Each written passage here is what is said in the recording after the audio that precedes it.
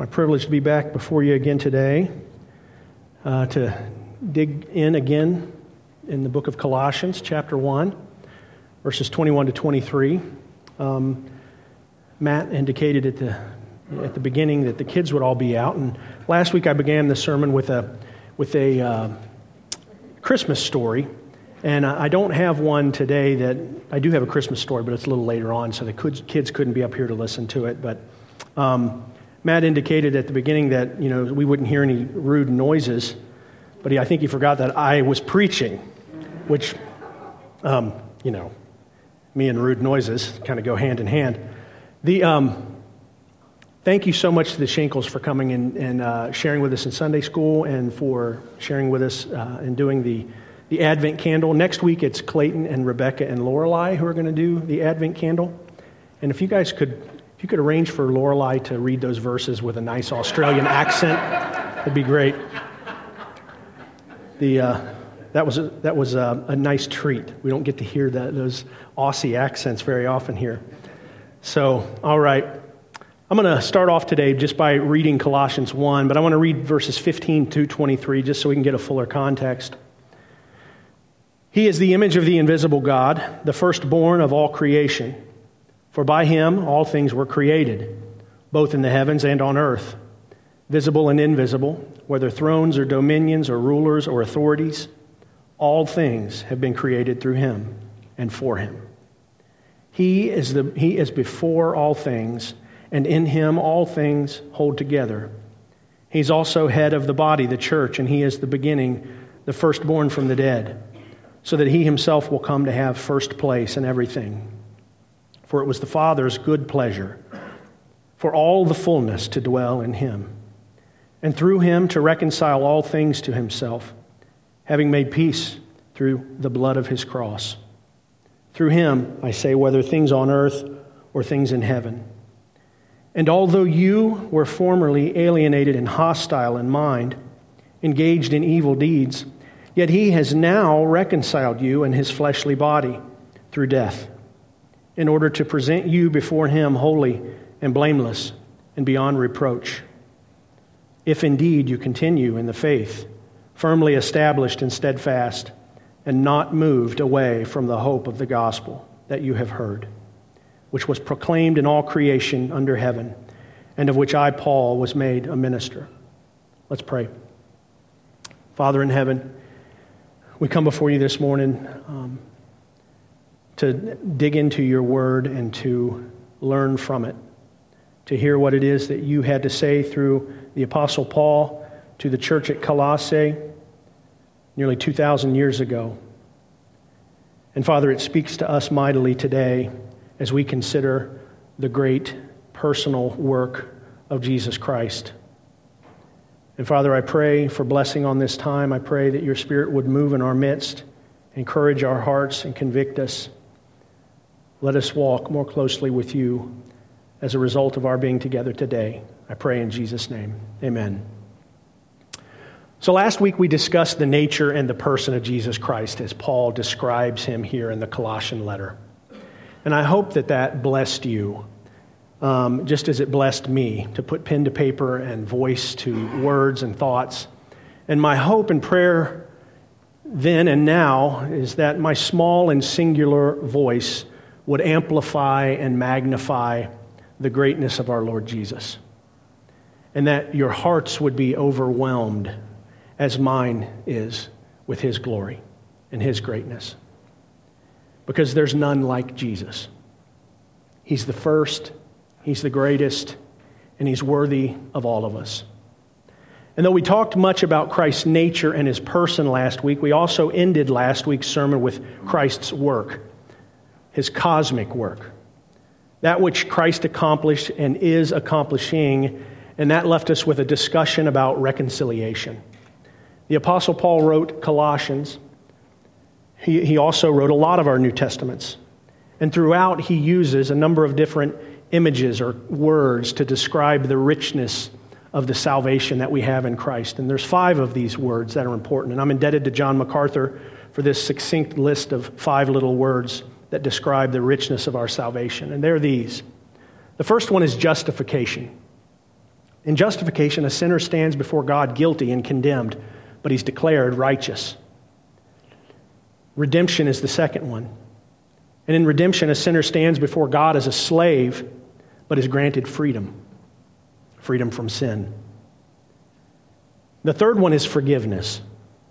And in this case, a sinner stands before God as a debtor, but the debt is paid and forgotten. The fourth is the image of adoption. A sinner stands before God as an orphan with no family, but is made God's son or daughter. The last one, the fifth one, is the one we're talking about today, reconciliation. And in this case, a sinner stands before God as an enemy, but he becomes his friend. The concept of reconciliation in our New Testaments means to change or exchange one relationship for another relationship. It speaks of man being restored to a right relationship with God. And last week we talked about Jesus' ultimate end goal of reconciling all things to himself, whether things on earth or things in heaven. And Christ's work of reconciliation will be cosmic in its scope. And in this cosmic reconciliation, the appropriate understanding of reconciliation as it is applied to the fallen angels or the rebellious spirits, the entities in creation, whether they're spirit beings that have rebelled or whether they're human beings that have rebelled. Because remember, in the context here, Paul was talking about spirit beings, the thrones, dominions, authorities, and powers.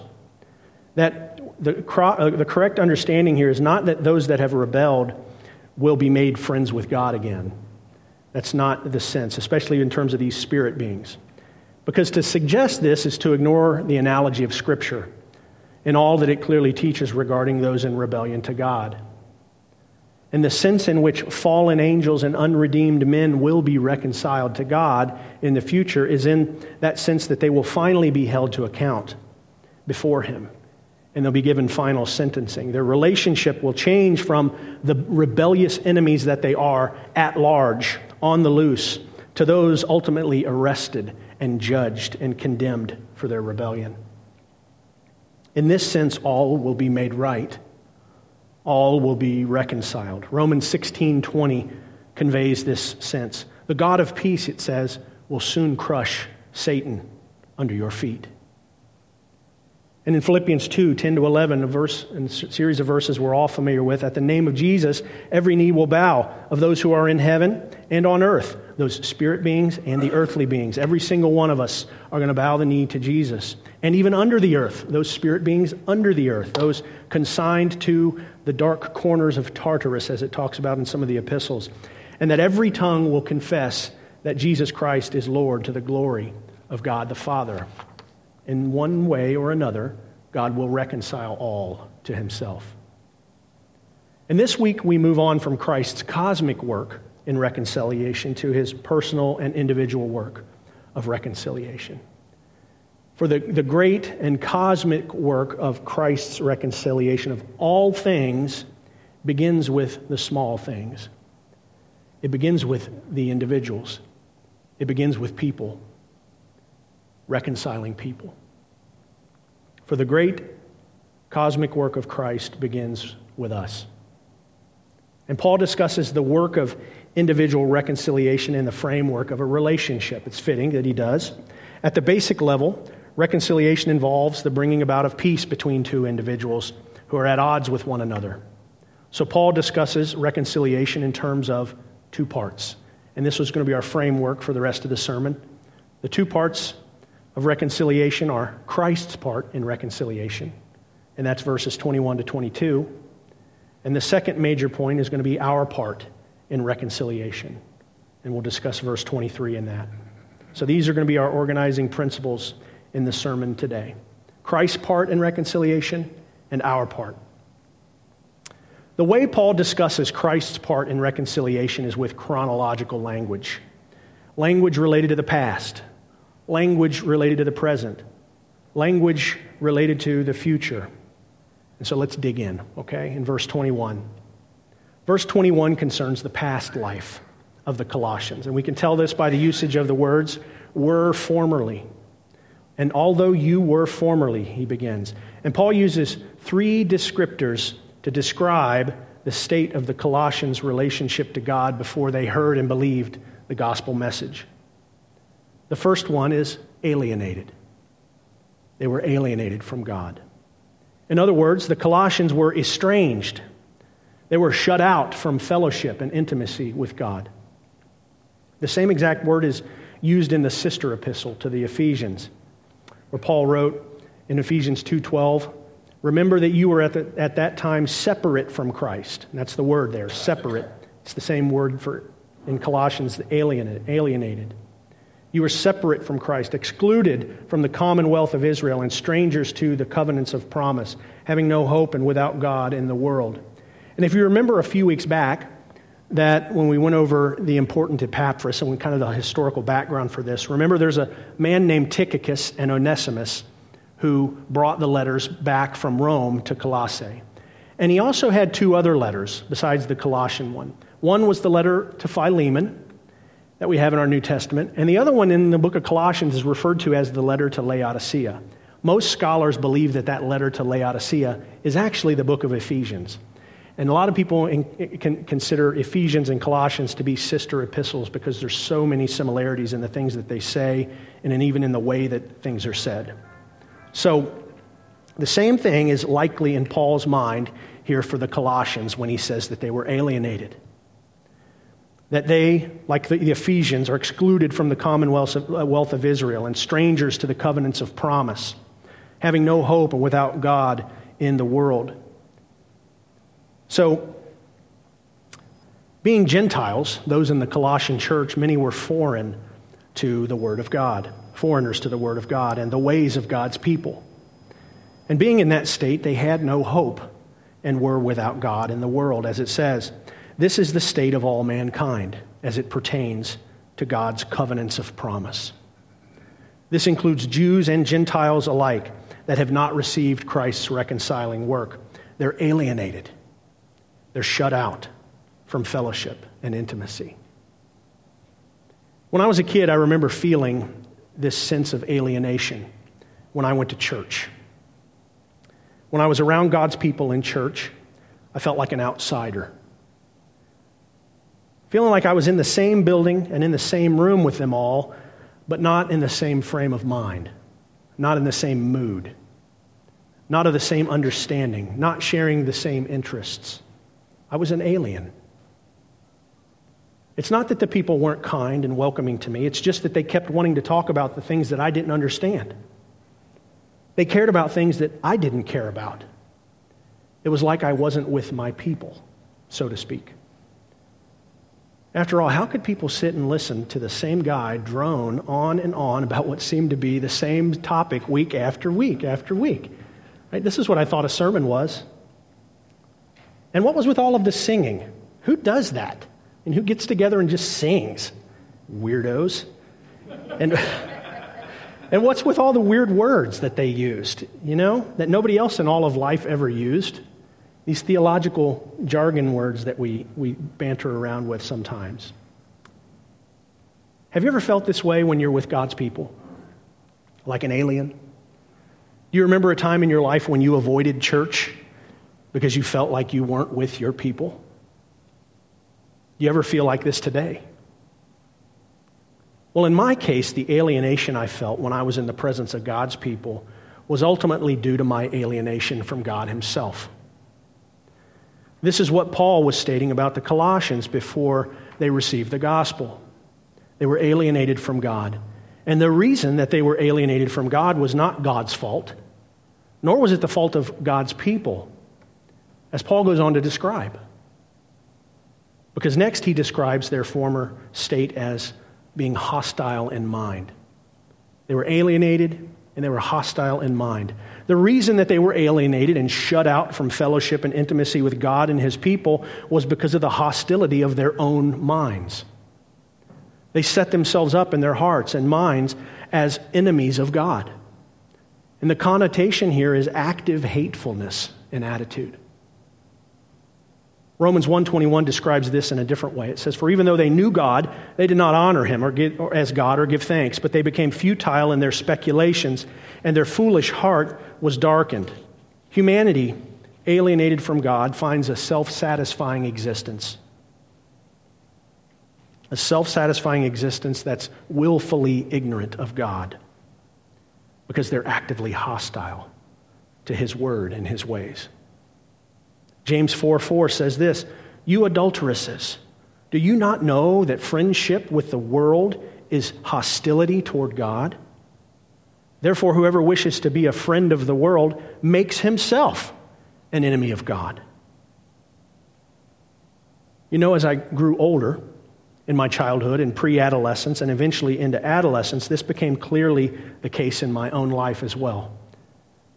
I felt alienated, but the reason why, the deeper cause, was my own hostility toward God. There was an instance when I was 11 or 12 years old, and I was still unconverted to Christ, and I had not believed the gospel, but my sister was a believer, my sister Rochelle. Many of you know her. And this made me all the more hateful toward God, because I didn't want anything to do with anything my sister wanted to do with. Nothing. I was a real weirdo about all of this. If Rochelle liked school, I hated school on principle.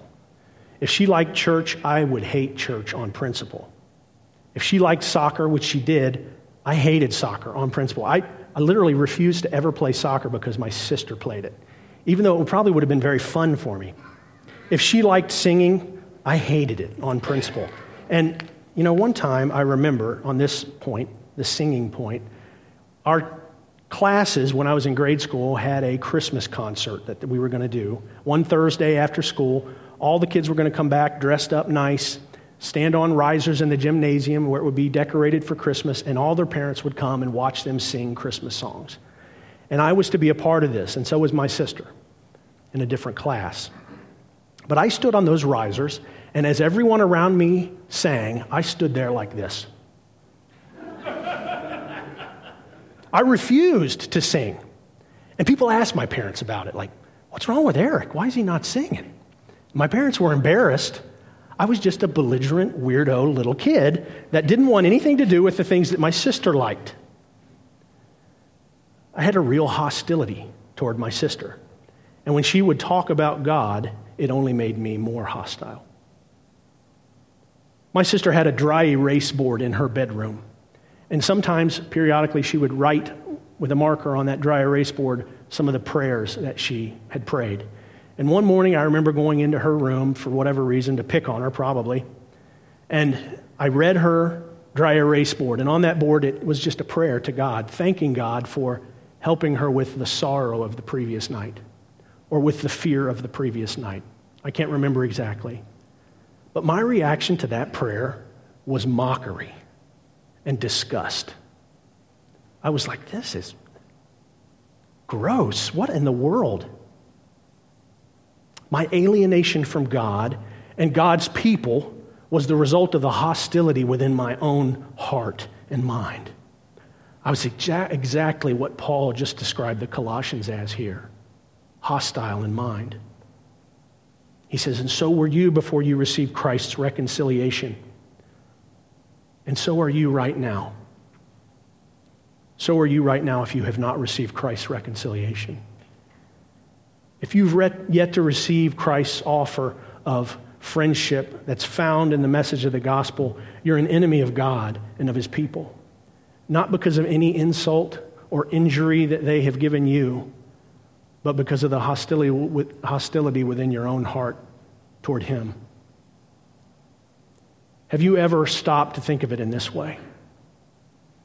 Have you ever considered that the problem is not with those whom you feel alienated from, but with your own deep-seated hostility? And when you really stop to think long and hard about it, if you're honest with yourself, you'll likely see that the reason beneath your hostility that alienates you is your decided course in life to live as you please and not as God would have you live. And Paul goes on to his third description of the Colossians' former life, which is this: they were engaged in evil deeds. John 3:19-20 says this: "This is the judgment, that the light has come into the world, and men love the darkness rather than the light, for their deeds were evil. For everyone who does evil hates the light and does not come to the light for fear that his deeds will be exposed. Romans 1:18-19 says, For the wrath of God is revealed from heaven against all ungodliness and unrighteousness of men who suppress the truth in unrighteousness, because that which is known about God is evident within them, for God made it evident to them. Isaiah 59:2-3 describes this underlying cause of alienation so well. It says this, But your iniquities have made a separation between you and your God. And your sins have hidden his face from you, so that he does not hear. For your hands are defiled with blood, and your fingers with iniquity. Your lips have spoken falsehood, your tongue mutters wickedness. The deeds of evil merely reveal the heart of the matter. And the heart of the matter is the heart of man that loves evil and darkness and shuns the light of God's goodness. And so the presence of God's people produces a reflexive revulsion in them because they do not share your love or their love for the darkness. And many try to find a place to blame God's people here in the church. They blame the church for failing to welcome and failing to love and failing to embrace and failing to accept as they should. But I would submit to you that that is not truly where the blame lies, at least not most of the time. But sadly, many in the church have been deceived into accepting this line of reasoning, and they've changed course on various issues in an attempt to make peace with those who point the finger of accusation toward the church. And they call her unloving, and they call her hateful, and they call her intolerant, and they call her bigoted. God's word is not bigoted, nor is it unloving, nor is it hateful. God's word is intolerant of evil, and it's right to be so. The blame lies in the one who wants to have things their own way and yet be reconciled. The blame lies with those who pretend that they want to enjoy the fellowship of God's people, while at the same time living by and agreeing with the world's standards for what right and wrong are. Clinging to their evil deeds, they seek to push God's people into acquiescence and acceptance of their sinful lifestyle. But they deceive themselves into thinking that they're friends of God. And they deceive God's people by pretending that the only hostility between themselves and the church lies with the church, who's judgmental toward their identity. And because of this supposed judgmentalism on the part of the church, they feel bullied into suppressing their authentic selves. This is a lie that permeates our culture today. The Bible very clearly declares that our authentic selves are fallen and desperately wicked and deceitful. Your authentic self, according to Scripture, is a nature that's bent towards sin, in love with darkness, and more prone to lie than to ever tell the truth. Your insistence that God's people change their standards so that you feel less judged is nothing more than another iteration of your tendency to deceive and your refusal to bow your heart to God and admit that His standards are best and His word is true. Reconciliation cannot happen as long as you harbor hostility in your mind toward God. Nor can it occur as long as you cling to your evil deeds. But for Paul, in this letter to the Colossians, he was describing their former life. And so today, in this sermon, for likely most of you in this room, what I've described is your former life also. If that's not the case, I beg you to hear me on this point before I move on. The things that I've said up till now are not intended to hurt you. They are not motivated by hatred or bigotry. The opposite is true. As God is my witness, what I've said today is true. If you are alienated from God today, the reasons for that separation are your own hostility toward God and your embrace of evil deeds. You're in a dangerous position, and your future will not be peaceful. I stand before you today as Paul did to the church at Corinth in 2 Corinthians 5, verse 20. I stand before you as an ambassador for Christ, as though God were making an appeal through me. I beg you, on behalf of Christ, to be reconciled to God. But better things were in mind for the Colossians. And Paul moves on. So in verse 22, this concerns the present life of the Colossians. And we can tell this by the usage of the phrase, yet he has now. So he's talking about their present. Yet he has now reconciled you, it says. In the context, Paul means that the opposite of what he just said describing their former life. Because they were reconciled, they were no longer alienated. They no longer felt the barrier to fellowship and intimacy with God and God's people. They sensed that when they were in fellowship, they were among friends. They were with their people, so to speak. And isn't that sort of the draw for us today in the church? This week, driving home from youth group, my son Gideon asked the question about why fellowship is important to God. Why do we have to get together for church and stuff like that? And my response was not as thorough or well thought out as at the time. It was pretty basic, like, well, God commands us to. We need each other. But I come back to it now with this thought. It's good when the sense of alienation is gone, isn't it? When that sense of I don't belong is gone, when you're finally in a place where you sense that what you're with your people, that's a blessing.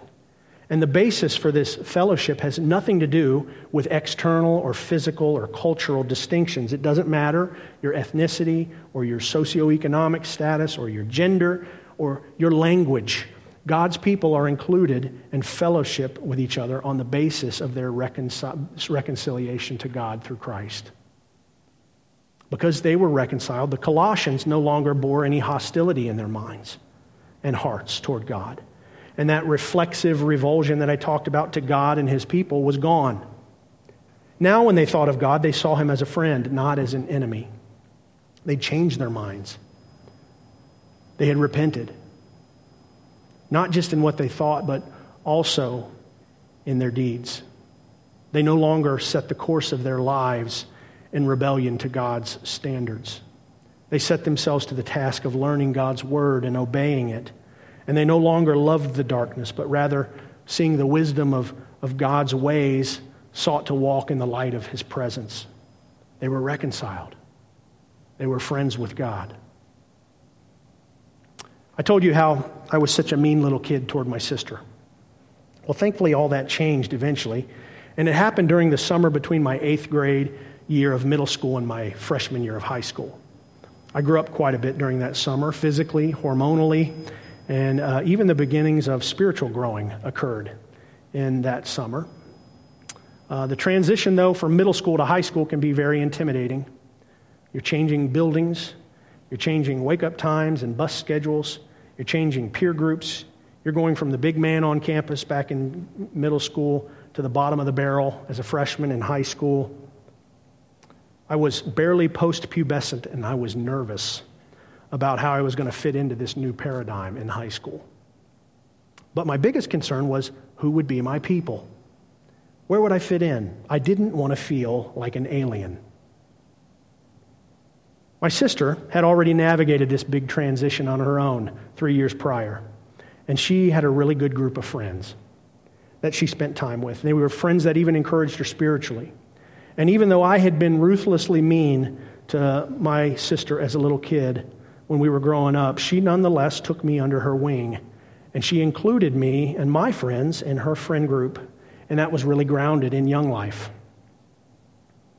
I was introduced to her Young Life leaders, like Jen Barkley, who was here just 2 or 3 weeks ago, and Joel Covert, who was her co-leader, and later on that year, Bill Haley. I met all these people, and in these people, I couldn't deny that the hostility that existed between me and God's people fell squarely on my own shoulders. Because these people were anything but hostile. There was nothing hostile about them. They were as kind and as fun and as selfless as any people I'd ever met in my whole life. And they had something that I wanted desperately, and that was friendship with God. Let's go back to Paul and what he said to the Colossians. He says that Jesus reconciled them in his fleshly body. So this reconciliation that the Colossians enjoyed did not come about because of anything that they said or did, nor did it come about because of some sacrifice that they offered to appease God's wrath. The spiritual change that had occurred in their lives came about because of the physical body of Jesus. And the way this is put, it almost sounds redundant, like he's repeating the same word twice. And this is the only time actually in all of the Bible where these two words ever appear together like this.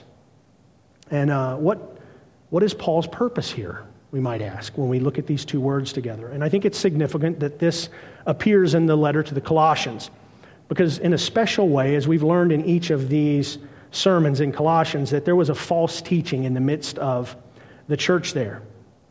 And Paul was combating that.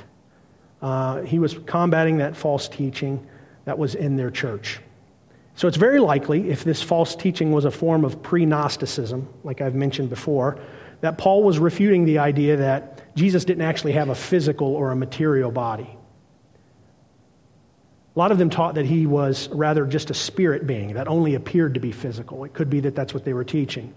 And remember, in the context, Paul had told them, in using that hymn from verses 15 to 20, which they were likely familiar with, that Jesus was the physical and the visible image of the spiritual and invisible God, and that all the fullness of God dwelt in Jesus.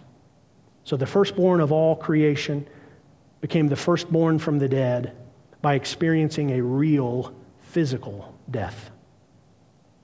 It says, in his fleshly body through death.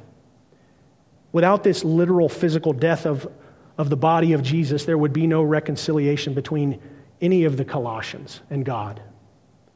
Without the death of Christ's physical body, there would never be the birth of Christ's spiritual body, the church, from verse 18. And without the resurrection of that physical body of Jesus from the dead, there would never be this new resurrected creation that the Colossian fellowship enjoyed. And this word death is just a restating of what we see back in verse 20, with what was conveyed by the reference to the blood of his cross. So this allusion to Jesus' body and blood points us back to the Old Testament sacrificial system, where an animal's life and blood were taken to make atonement for the sins of people.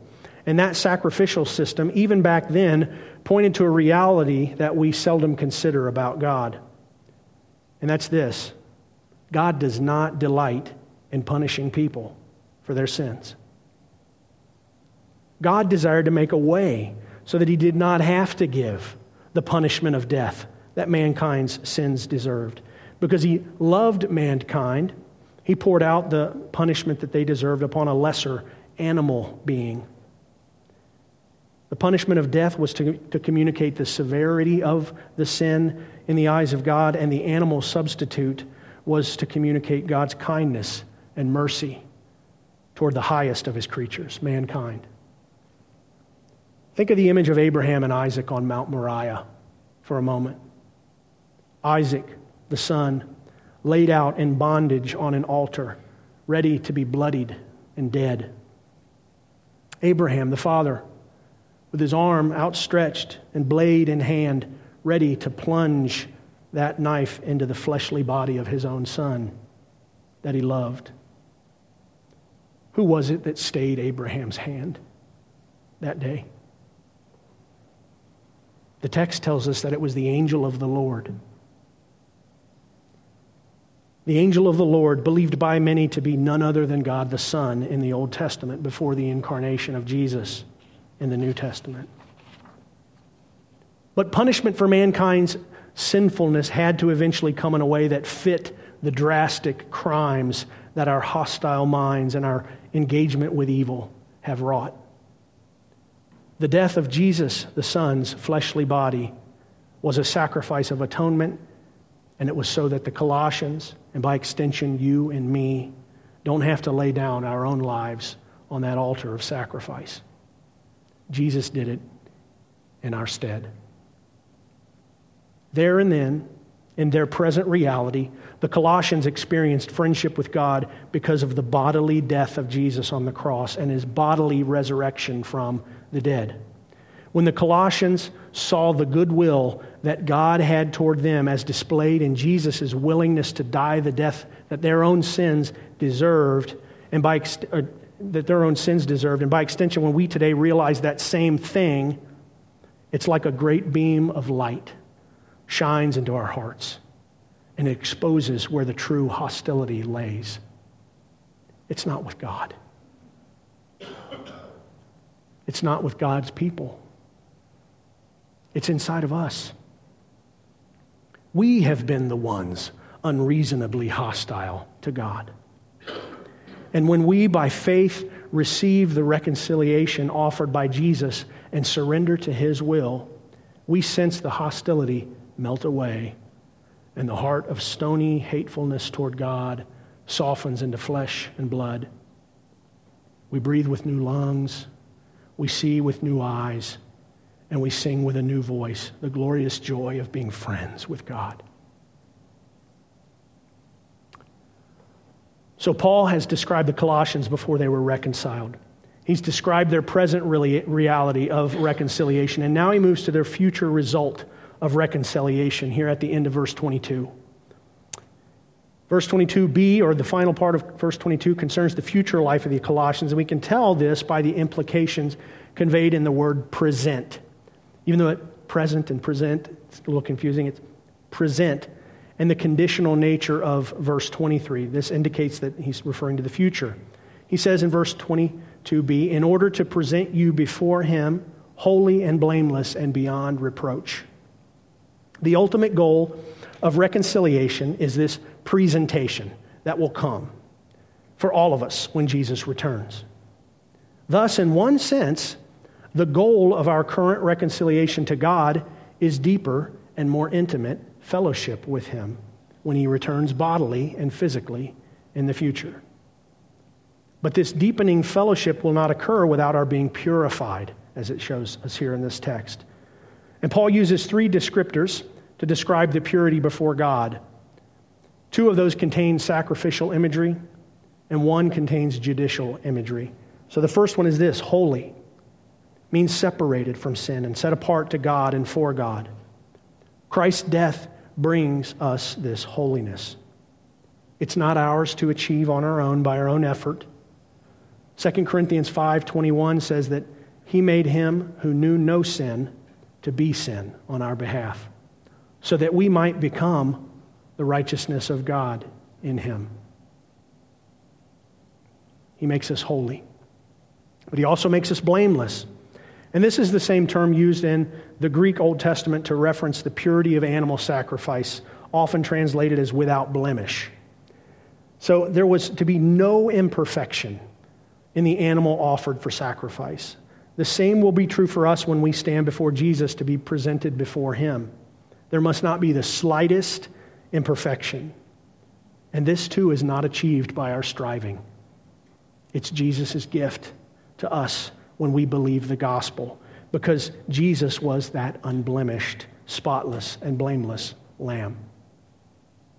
1 Peter 1:19 says, knowing that you were not redeemed with perishable things like silver or gold from your futile way of life inherited from your forefathers, but with the precious blood as of a lamb, unblemished and spotless, the blood of Jesus Christ. The third descriptor Paul uses is that one that has the judicial sense, and it's beyond reproach.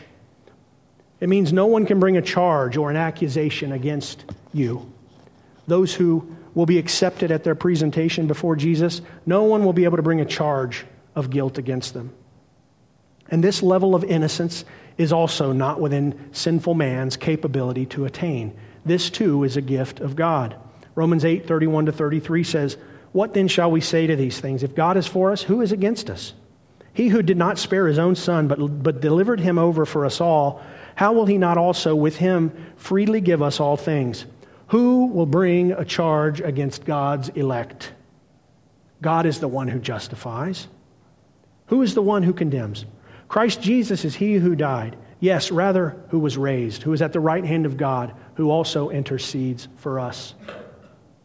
Thus, the future result of your present reconciliation to God is your ultimate purification and perfection before a holy God. So in light of this glorious good news of all that Christ has done to reconcile us to God, what's our responsibility in this restored relationship? This is what verse 23 is concerned with, our part in reconciliation. It says, if indeed you continue in the faith, firmly established and steadfast and not moved away from the hope of the gospel. Paul reveals a very important responsibility that all who profess Christ have, and that's perseverance. And the sad reality of Scripture is that many who profess to be Christians will not ultimately be proven genuine. Matthew 7:22-23 says, many will say to me on that day, Lord, Lord, did we not prophesy in your name, and in your name cast out demons, and in your name perform many miracles? And then I will declare to them, I never knew you. Depart from me, you who practice lawlessness. In Matthew 13, Jesus gives us the parable of the sower. And in the portion where he explains the meaning of the parable of the sower, he says, when anyone hears the word of the kingdom and does not understand it, the evil one comes and snatches away what has been sown in his heart. This is the one whom the seed was sown beside the road. The one on whom seed was sown on the rocky places. This is the man who hears the word and immediately receives it with joy, yet he has no firm root in himself, but it is only temporary. And when affliction or persecution arises because of the word, immediately he falls away. And the one on whom seed was sown among the thorns, this is the man who hears the word, and the worry of the world and the deceitfulness of wealth choke the word, and it becomes unfruitful. And the one on whom seed was sown on the good soil, this is the man who hears the word and understands it, who indeed bears fruit and brings forth some 100-fold, some 60, some 30. You know, these types of warnings and urgings that appear in these conditional if-then statements are not rare for Paul in our Bibles. He makes these elsewhere. Look what he says in Romans 8:13 and verse 17. He says, if you're living according to the flesh, you must die. But if by the Spirit you're putting to death the deeds of the body, you'll live. And in verse 17, and if children, heirs also, heirs of God and fellow heirs with Christ, if indeed we suffer with him, so that we may also be glorified with him. Romans 11:22, behold then the kindness and severity of God to those who fell. Severity, but to you, God's kindness, if you continue in his kindness. Otherwise, you also will be cut off. Galatians 5:2-4. Behold, I, Paul, say to you that if you receive circumcision, Christ will be of no benefit to you. And I testify again to every man who receives circumcision that he is under obligation to keep the whole law. You've been severed from Christ. You who are seeking to be justified by law, you have fallen from grace. Here in Colossians, we have this same emphasis regarding the believer's responsibility. So, this opens up a whole huge can of worms, and I'm sure you'll be happy to discuss them in grace groups. If your grace group is still meeting, Kevin would probably send out a great, question to talk about in your grace groups about this. The scope of what I want to talk about here is a different emphasis in this book and in this verse. I'll just say this. F.F. Bruce and Simpson, in their New International Commentary of the New Testament, state the following regarding this passage. And they're not staking a position either or for or against the doctrine of the perseverance of the saints. Here's what they say. If the Bible teaches the final perseverance of the saints, it also teaches that the saints are those that finally persevere. How's that for an answer? It's pretty good, actually, I think. The point is, and this rings true when interpreting Paul, that perseverance is the greatest evidence of genuine faith. We all agree on that. It's the ultimate evidence of genuine faith. What is it which the believers in Colossae must continue in? They must continue in the faith, which he later calls in this same verse, the hope of the gospel that you've heard. So this gospel message of Christ's atoning and substituting sacrifice for our sins is to be believed in and relied upon for salvation. This hopeful message is how we get saved, and it's how we continue in that salvation. It's the gospel. This is what we persevere in, the faith. Paul describes this continuance here in verse 22 in two positive senses, with two concepts, in a negative sense and one in the positive sense. Two in the positive sense and one in the negative sense. The positive senses are established and steadfast. So he says, firmly established and steadfast. So established uses the image of a foundation, of a building. It's that stable and that strong basis for the building of a structure upon. To the Colossians and to us, that foundation is Christ himself, the firstborn over all creation, the firstborn from the dead, the one who's first in all things. Steadfastness refers to a place where one sits, refusing to budge, steady and sure. This week, Mandy and I had a visitor in our house that spent the night with us named Henry. And Henry was a hound dog that was wandering around the neighborhood. And he started wandering through our yard, and there was a neighbor outside that drove by that was trying to keep him from running on the road. And we're like, who is this? Is this their dog? Do they need help getting him? Well, it wasn't their dog. They're like, we were just trying to keep him out of the road. And I'm like, well, okay, let's put him in our backyard. So we took him in the backyard, and he met Hank. He liked Hank. He liked all of us. We actually let him stay in our house, the flea-ridden flea bag. And we let him come in. He laid in Hank's spot on the couch. And when it came to be nighttime, we were not going to just leave him on the couch, a stranger dog. He didn't make any mess in our house, thankfully. But we got the cage out, and we're going to put him in the cage for the night. Well, when I went to put him in the cage, I threw a treat in there, and he would just look at me. He wasn't moving. So I grabbed his collar, pulled it. He wasn't moving. He was steadfast. Henry was steadfastly against getting in the cage. He eventually got in it, thankfully. But this is what it means, to be steady and sure, not moving. And this is the negative sense. It's the synonym for what Paul says next, not moved away from. Not moved away from the hope of the gospel that was proclaimed to you and to all the world. You see, the world and the god of this age, which is Satan, want nothing more than to move you away from this faith, this hope, this good news that you can be reconciled to God.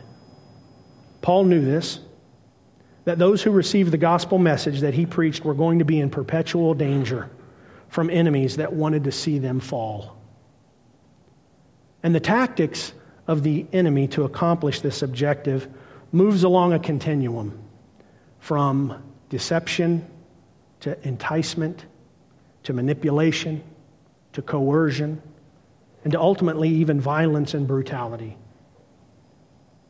The enemy will spare no expense and go to any ends to get us to fall. The hostility that we once had in our minds toward God and his people still remains in those of the world, in the hearts of those in the world, not rescued yet from sin. And we increasingly sense this hostility directed toward us from our society, do we not? The enemy hates that we have this hope. And the pressure, as long as we are in this life, will be to move away from it.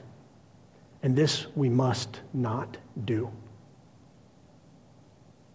Sadly, isn't this what we're seeing so many of the Christians that we have respected in times past doing? Compromising, caving in, cowering to the woke mobs of social justice warriors and cancel culture advocates. And so those who seek to remain firm and established and steadfast, as if the pressure from without was not enough to bear, now we feel pressure from those we once thought were in our camp and on our side. The times are perilous. And the shaking that has come this past 6 years has been immense. The casualties that casual Christianity has wrought are stacking up rapidly.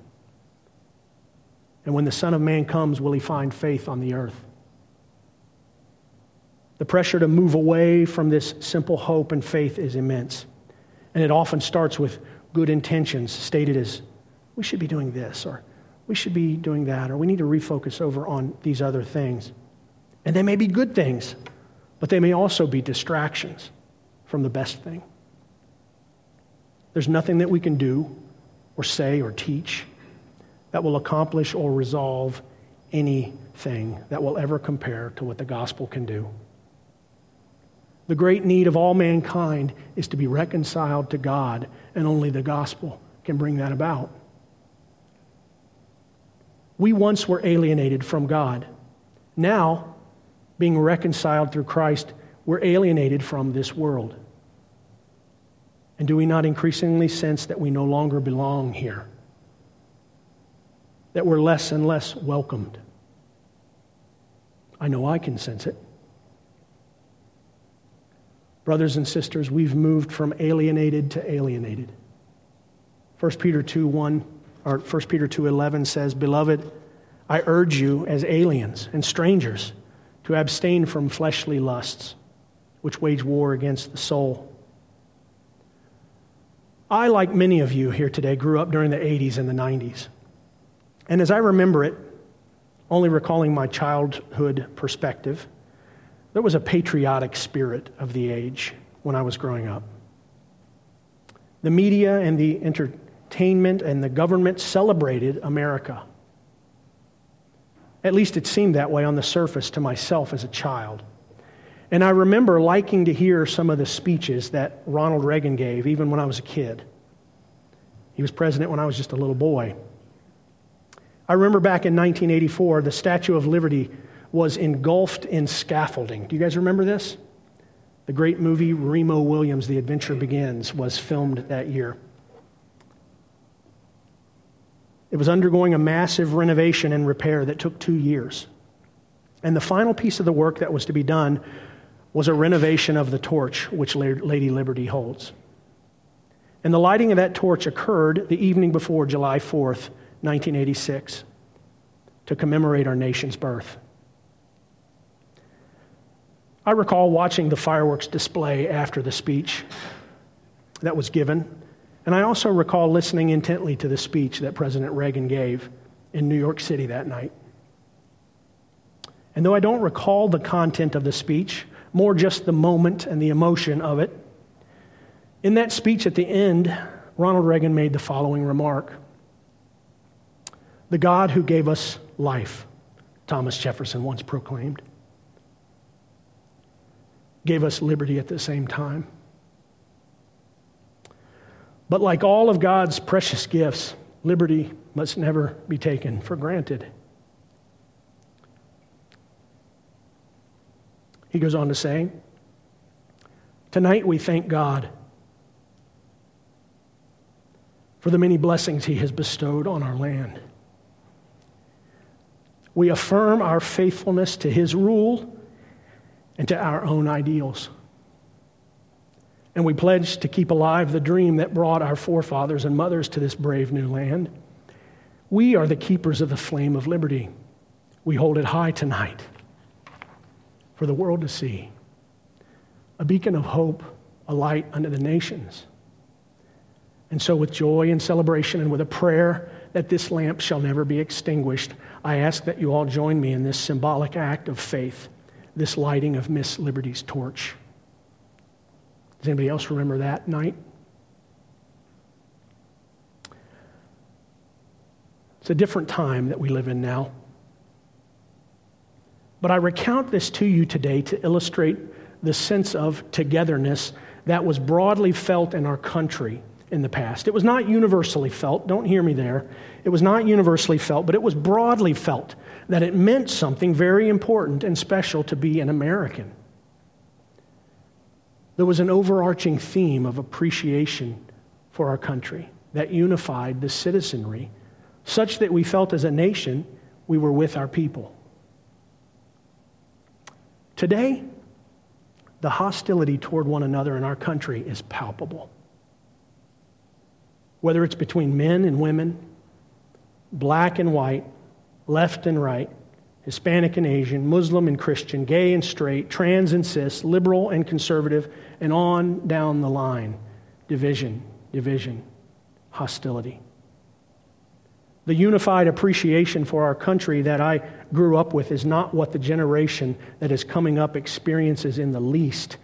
And my intent here today is not to diagnose and treat this cultural hostility with some political or judicial repair.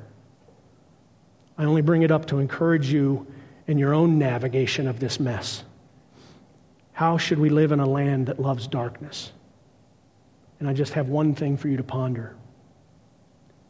The only rescue for our nation is the reconciling work of Jesus Christ.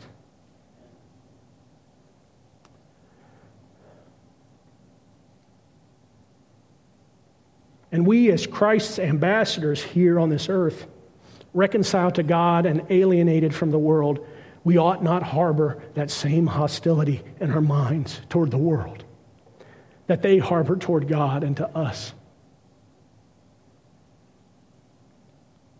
When we receive Christ's reconciling work on the cross, our hostility toward God melts away. Do not keep that hostility cold and fresh in your own heart toward those who have not received that amazing gift of God's grace. Let it melt away. Let it melt away too in the warmth of God's love in Christ. May it ever be in you as you pray for those outside of the kingdom and serve those who don't know Christ and speak to those who have questions and reach out to those who are still hostile to God and hostile to you, because their hostility is ultimately toward God. Pity them and seek to minister to them, that they too might see the light of the gospel that melts away the hostility. Let's pray.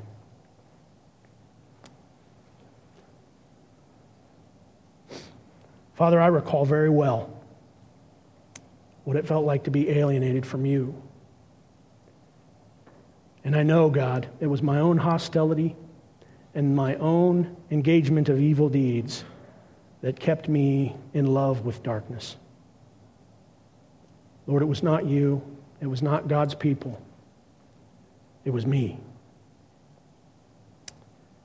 And God, I just give you thanks and praise for the light of the gospel, for the change that it wrought in my life when I realized that when you died on a cross, you died for me.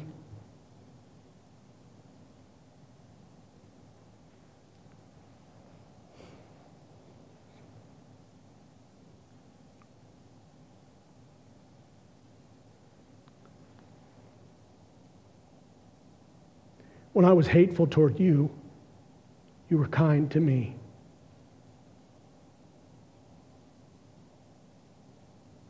Father, many about us don't see it. They don't see the glory of what you've done.